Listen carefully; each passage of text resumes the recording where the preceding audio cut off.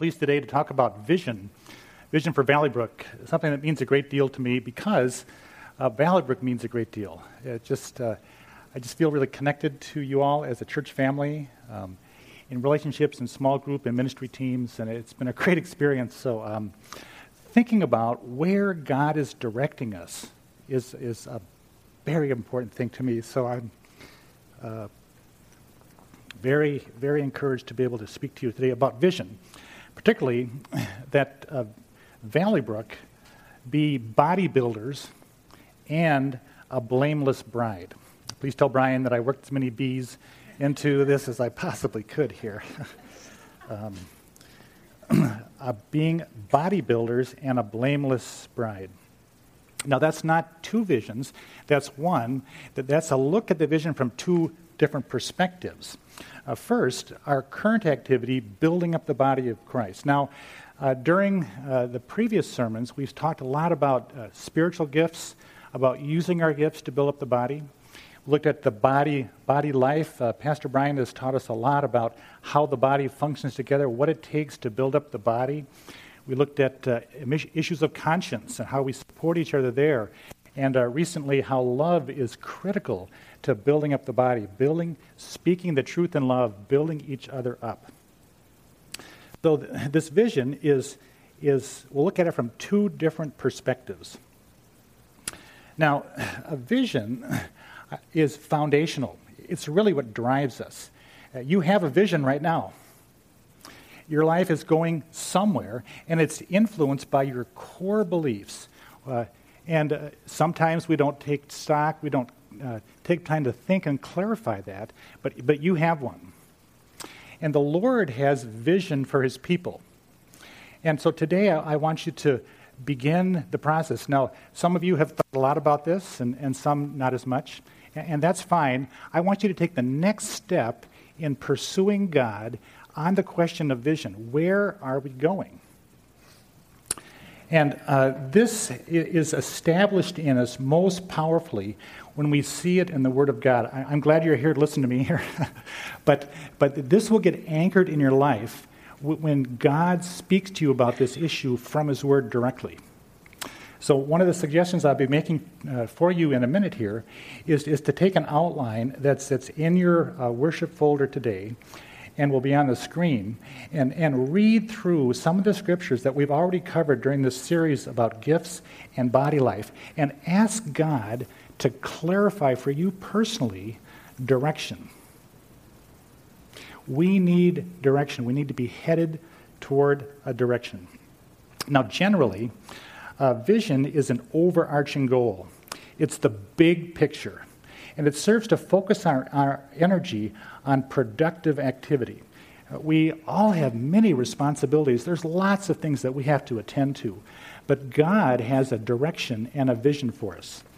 And a clear vision directs us to a direction. Now, you would probably never drive your car if the windshield was obscured. I mean, that would be ridiculous. So you would remove whatever's on the windshield to allow you to see what's going on. And vision requires clarity. It requires the ability to see. Vision must be biblical. It must have a foundation in the Word of God. You need to see it in the Scriptures. You need to see it big and keep it simple. SIBKIS. SIBKIS. See it big and keep it simple. So it gets anchored. It's clear. It comes right to mind when you make decisions, when you head in a direction. Nowadays, we'd have to say it's tattooable. You know, a good vision should be able to be marked on your body in some fashion that would really stick, that would really be clear. So I haven't tried tattooing bodybuilders and Blameless Bride on my body yet, but maybe I should here. Now, what if we don't do this? If you fail to aim, you aim to fail. If you shoot at nothing, you'll hit it every time. There's an entropy, that there's a natural result of not aiming. You don't hit anything. And your life kind of goes on. You maintain a habit, but you never reach anywhere. So we need to aim. Now, as an example, I'll use my work at probation. Community safety is the vision. That's the main deal with probation. We exist. All this activity is focused on community safety. Supervising people placed on probation, holding them accountable, it's all supposed to result in community safety. How we get there is, A, we hold clients accountable to the court directly, to the community and to victims through restitution and community service. We work on behavior change. If offenders don't change, they pass through probation and then they just do it again and they're back again. It's a revolving door. That's not the vision of the criminal justice system. So A, accountability, plus B, behavior change, equals C, community safety. So in my work, community safety is the vision. That's where we're going. And we're going to get there through holding offenders accountable and moving them in the direction of behavior change. Now, a couple weeks ago, in our call to worship on August 17th, Pastor Todd selected a passage from Psalms, and he said it's important to remind yourself periodically about what is important. Tell yourself what is important. And the phrase in the psalm is, praise the Lord, O my soul. You speak to your soul, and you remind yourself, have a conversation with yourself about what's really important. And vision kind of works that way. You get a hold of God's vision for your life, it crystallizes, you get a hold of it, and then you have a conversation with yourself. As your life goes by, remember, this is what I'm about. Oh, my soul, hello, soul, this is what I'm up to today. Praise the Lord, oh, my soul. Tell yourself what's important. Now, Abram is an excellent example of vision. His name at this point was Abram, and he had left Ur, his apparently ancestral home, with his family, and he moved in a direction. He didn't reach the promised land, and in that process, having left Ur and moved to a different home base, God called him and gave him vision. And in Genesis 12, it says, "The Lord said to Abram, leave your country, your people, and your father's household, and go to the land I will show you. I will make you into a great nation. I will bless you. I will make your name great, and you will be a blessing. I will bless those who bless you, and whoever curses you, I will curse, and all the peoples on earth will be blessed through you." That's a lot of blessing there. But think about how God directed the life of Abram. Many things are involved here, but I'll emphasize today that God, sent Abram to a location, a land. Go to the land I will show you. I will make of you a great nation. Now, if you know the story of Abram, he had 0 children. So that was a challenge. That was a problem. God said, I will make you, childless Abram, a great nation. And all peoples on earth will be blessed through you. Future blessing for all peoples. And if you're familiar with the story of Abram, his name is changed to Abraham, father of a nation. And that directs his entire life. And Abraham lives through a lot of episodes. He is forced to wander. He never really gets anchored in the promised land. He reaches there, but he wanders. He encounters famine. There's plenty of family drama in the life of Abraham. Warfare. He has to rescue Lot and go to war with the kings and the provinces in Palestine. He faces childlessness. He has visitations by angels. When he finally gets a son, he's told to go sacrifice him. Abraham went through a lot, but this vision from God kept him on track. And if you know the story, God repeated the vision. It wasn't just one statement. Later, God takes him out and he says, look at the heavens. Can you count the stars? So shall your offspring be. You'll have as many offspring as the stars in the sky. God kept reinforcing that. Didn't let Abraham forget what he was about. Now, this chart is selected scriptures from some of our previous messages about gifts and body life. And it's here, it's in your bulletin. And my hope is that as you think about this, you'll allow God to speak with you on this question through his word. What really gets anchored in your life is what God personally says to you in his word. That's the stuff that really sticks. And I'm glad you're here listening. That's great today. But I hope that at some point you'll sit with the Lord and ask him, where do you want me to go? And see if being a bodybuilder and a blameless bride comes to the surface here. Ask God, where am I going? Now, vision, being a bodybuilder and a blameless bride. Let's look at Ephesians chapter 4.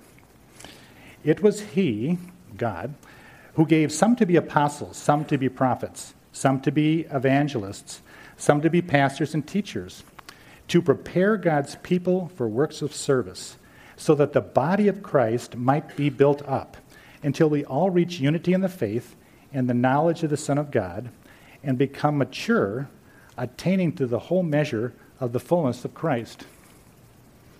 Then we will no longer be infants, tossed back and forth by the waves and blown here and there by every wind of teaching and the cunning and craftiness of men in their deceitful schemings. Instead, speaking the truth in love, we will all, in all things, grow up into him who is the head, that is Christ. From him, the whole body, joined and held together by every supporting ligament, grows and builds itself up in love as each part does its work. God, when he speaks about the body, talks about growth, about being built up. And he's just mentioned how he's equipped the body to accomplish that. In the previous slide, we looked at the gifts that some should be. And we are equipped, each of us is equipped to make a contribution to the building up of the body. And the result is that it grows. There is change, there is growth. Each of us has like a sub-target under the broader idea of vision of our direction. Each of you has a role to play as a bodybuilder. There is a contribution that you can make. Each part does its work. Taken together, we build up the body. All of us can speak the truth in love. And that, through the Holy Spirit, builds itself up in love. In love. There's a context in which bodybuilding takes place, and it's love. And Pastor Brian was very clear about that in the last message. And it doesn't matter if your contribution is different or more visible or less visible than somebody else's. Absolutely everybody's contribution is important. Now, it's kind of natural for us to kind of rank and compare and say one contribution is more important than another. But that's not God's plan, and it's certainly not in the Scriptures. In Romans, it says, "So in Christ, we who are many form one body, and each member belongs to all the others." You belong. You're here by God's placement to be a bodybuilder, contribute in the context of love, and see the body grow. Now, here's a very interesting statement that Jesus makes about, in this case, giving, but about the relative value of what we do in the body. Here Jesus is seated near the temple area with his disciples. Jesus sat down opposite the place where the offerings were put and watched the crowd putting in their money into the temple treasury. Many rich people threw in large amounts, but a poor widow came and put in 2 very small copper coins, worth only a fraction of a penny. Calling his disciples to him, Jesus said, I tell you the truth, this poor widow has put more into the treasury than all the others. They gave out of their wealth, but she, out of her poverty, put in everything, all she had to live on. Imagine the picture. This is a crowded place. People from all over the nation have come to make treasury. It's very public giving.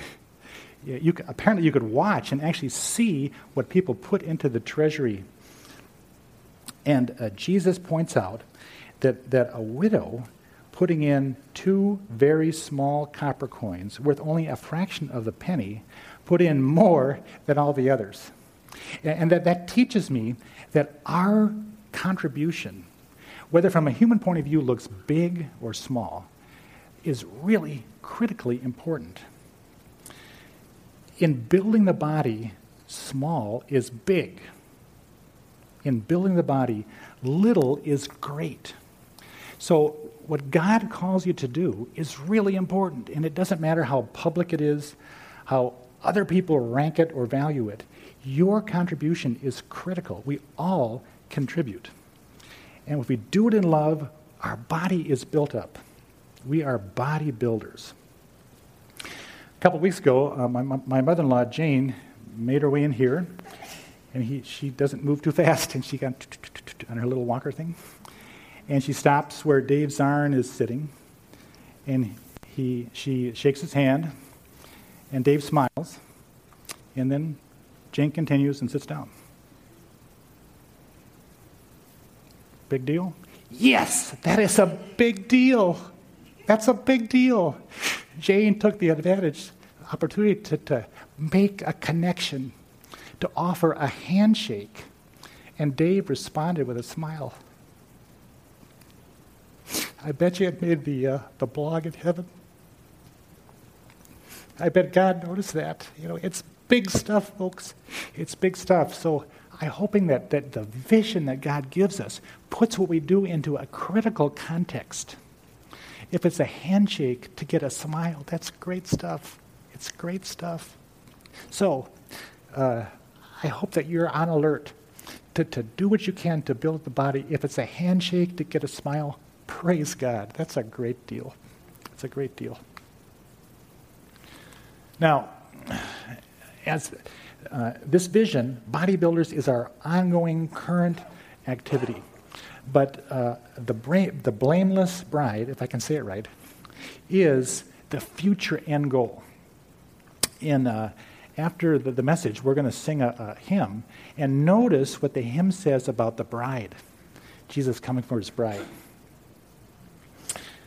From Ephesians, Paul writes, "Husbands, love your wives just as Christ loved the church and gave himself up for her to make her holy, cleansing her by the washing with water through the word, and to present her to himself as a radiant church without stain or wrinkle or any other blemish, but holy and blameless."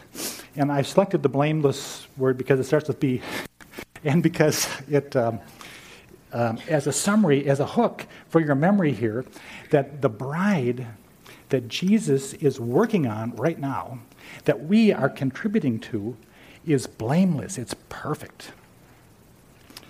Now, it begs the question, who's in the bride? Which people make up the bride of Christ?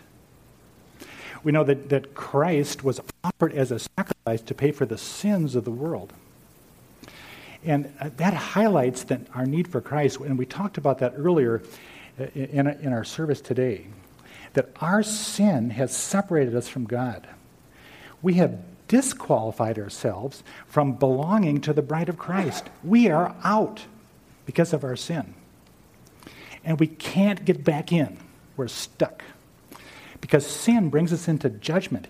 In judgment, if we stand with sin in our lives, God will judge us. And the penalty for sin is death, eternal spiritual separation from God in hell. It's bad news. Sin is destructive. And it keeps us out of heaven, and it keeps us from being part of the bride of Christ. You cannot be part if there's sin in your life. And that's why Christ had to come. There had to be a payment for sin. There had to be cleansing for us, because we cannot pay the penalty for our own sin. If you pay the penalty, you'll go to hell. But Christ, our sins were placed on him. When he died on the cross, your sins were forgiven. And that's offered to you as a free gift. And we receive that free gift by faith. When you confess your sins, when you place your faith in Christ, God forgives you. He gives you his Son as the payment for your sin. Christ dwells in your life, and you are qualified to be a part of the bride of Christ. God was not done with you just saving you. He is building you, joining you together with other believers into his bride. That was just day one. I hope that you have great anticipation for what God is going to do for you. He started with salvation and cleansing and justification, but God is not done. He is gifted us for us to use gifts to build each other up, resulting in that we would be a blameless bride. Christ loved the church and gave himself up for her to make her holy, cleansing her by the washing with water through the word, and to present her to himself as a radiant church without stain or wrinkle or any other blemish, but holy and blameless. Our destiny, our direction is to be the blameless bride of Christ. Now, here's a look at this from Revelation. And again, our vision is, first part is just current activity, and the last part, the blameless bride, is the end result. And here's a look at it from the end here. Revelation 19. Then I heard what sounded like a great multitude, like the roar of rushing waters, and like loud peals of thunder, shouting, Hallelujah, for the Lord God Almighty reigns. Let us rejoice and be glad and give him glory. For the wedding of the Lamb has come, and his bride has made herself ready. Fine linen, bright and clean, was given her to wear. Fine linen stands for the righteous acts of the saints. Then the angel said to me, Write, blessed are those who are invited to the wedding supper of the Lamb. And he added, These are the true words of God. Notice here that the bride is clothed with the righteous acts of the saints. That's her current activity that God is using and combining to result in this perfect bride for Christ in heaven. And they're happy about it. You see the feeling here, the emotion? This is the best deal. People are excited. They're screaming praise to God. The wedding of the Lamb has come. Most people get pretty excited about it. You get a wedding invitation, let's go. It's the best party there is. It's happiness, and people are greeting each other, and there's the ceremony and the party. Weddings are happy business. Another look at this, Revelation 21. Then I saw a new heaven and a new earth, for the first heaven and the first earth had passed away. There was no longer any sea. I saw the holy city, the new Jerusalem, coming down out of heaven from God, prepared as a bride, beautifully dressed for her husband. And then I heard a loud voice from heaven, from the throne, saying, Now the dwelling of God is with men, and he will live with them. They will be his people, and God himself will be with them and be their God. What a scene. All of us joined together as a bride. Now here is another analogy, like a city coming down out of heaven, ready, beautifully dressed for Christ, her husband. Now the dwelling place of God is with men. Think of the intimacy. God is your resident. He's in your home. He's with you. This is great stuff. They will be his people, and God himself will be with them and be their God. The bride has made herself ready.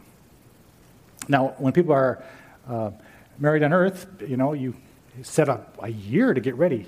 And you get a wedding planner, and there's announcements you got to order, and deadlines and reservations and rehearsals, and you got to go on your perfect wedding diet and become beautiful, and you got to go to the dress store, and it's a lot of work. Brides seem to do most of it, I think. But think of the focus in the preparation. Some people hire wedding planners because there's so many details you don't want to mess up, It's a big project getting married, preparing, and it's all focused on that presentation. In this passage, it talks about that moment when the bride, the city comes down, and there's this moment of presentation. And that's kind of a climax in a wedding ceremony. All this preparation's been going on for months and months and months. And the church is full, and the organ is playing, and then there's the processional. And generally, when the first chord of the processional is hit, everybody stands, and they face the back, and there is the bride.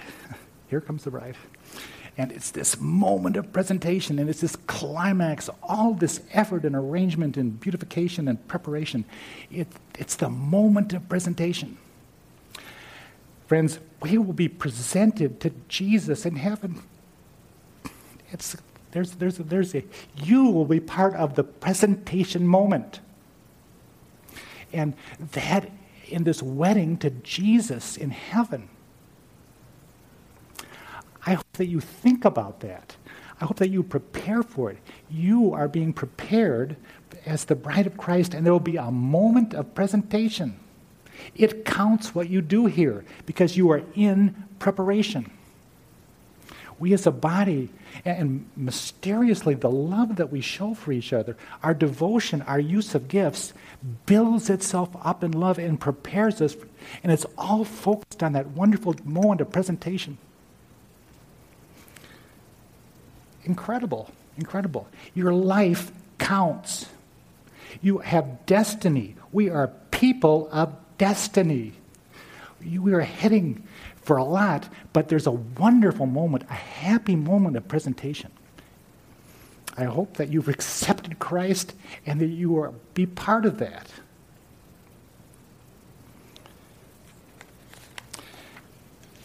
Normally in the mind of a engaged woman, a bride, they're thinking about that just like all the time, and they want the perfect day. My daughter-in-law had this all laid out, and her list of details was really long, and there were some glitches. And on the wedding day, remember this, Debbie? She raced around to try to make some final corrections. She just about wore herself out. She'd made it through the ceremony, but she was so tired. Looking for the perfect moment. God has taken that responsibility for us. He's the one that's preparing us. We contribute by use of gifts and our acts of love. But God is making a perfect day for us. More perfect than any possible wedding day on earth. So I'm hoping that you can see that this issue of vision, of being bodybuilders and a blameless bride, becomes a filter. It's a way for us to interpret what we do day to day. Are we contributing to us becoming a blameless bride? Are we using our gifts? Are we contributing acts of love? Are we tearing down the body? I think we're either building up or tearing down. I don't think there's any neutral ground here. What you do either contributes or detracts from allowing God to build us into the perfect, blameless bride of Christ. And everything counts. So, to achieve this end goal of being a blameless bride, we must now be bodybuilders. Now, it's very interesting. Paul, writing in Romans, he's very aware of the history of Abraham.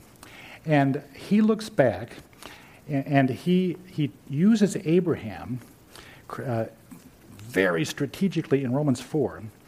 And he looks at Abraham's life. Now, Abraham lived about 2,000 years before Paul did.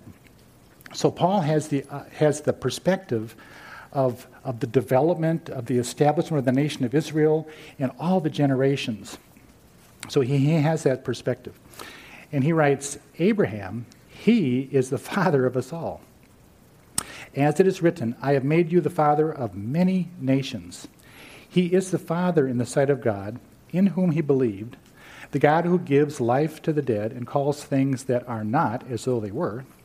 Against all hope, Abraham in hope believed, and so became the father of many nations, just as it had been said to him, so shall your offspring be. And that quotation, so shall your offspring be, is the moment when God takes him outside, tells him to look at the stars. He says, can you count them? No. This is what your offspring are going to be like. Now, I mention this here only for the purpose to say that God did it. God was faithful. Think of all the unfaithfulness of Abraham and all kinds of other people. But if you are in the destiny, if you're fulfilling the purpose, if you're going the direction of God, it's going to happen. And the question is, are we contributing? Have we placed our faith in Christ so we were participants, or are we on the outside? This is going to happen. It is just as certain as the fulfillment of the promise to Abraham that he will be the father of many nations. Paul writes about it and he says, yes, it happened. It's going to happen. So take encouragement here that what God sets out to do, he will do. It's going to happen. So let's summarize here a little bit. Vision can be a filter to focus and understand and interpret everything that we do. And vision, to be cemented in your life, really needs to be God speaking to you. And I think that happens most powerfully through his word, individually. So I hope that at some point, either the scriptures I've suggested in the bulletin or in your own time with the Lord, you can begin to seek him and say, God, where are you directing me? What is the vision that should make sense out of my life? Where am I going? Speak to your soul. Begin to interpret what you do. Am I contributing to the building up of the body of Christ, or am I tearing it down? I don't think there's really any middle ground. Beware of passivity. This kind of religiosity that says, well, I do this and do that, and we kind of drift along, and time passes, and there's no focus, there's no intimacy. We're just kind of being religious, There's a lot of comfortable places to be religious, but that's not what this is about. This is active, intimate involvement with Jesus Christ. So beware of passivity. Begin to adjust your thinking about every thought, word, and deed, the potential, a handshake, a smile. That might be great stuff. It might be just exactly what somebody needs. Anticipation. I think real believers should have wild anticipation about the day of presentation, the day that you will be joined with every other believer and presented to Jesus in a wedding ceremony in heaven. I think that should be a great encouragement, a real anticipation. Now, most people make a big deal about British weddings of British royalty. You get see the grocery store tabloids.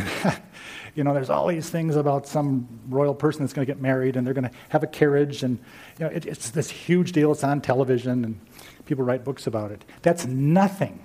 That is nothing compared to the wedding of Jesus in his church. Nothing. Boring. A British wedding of royalty will be boring compared to the wedding of Jesus and his bride. It's going to be great stuff.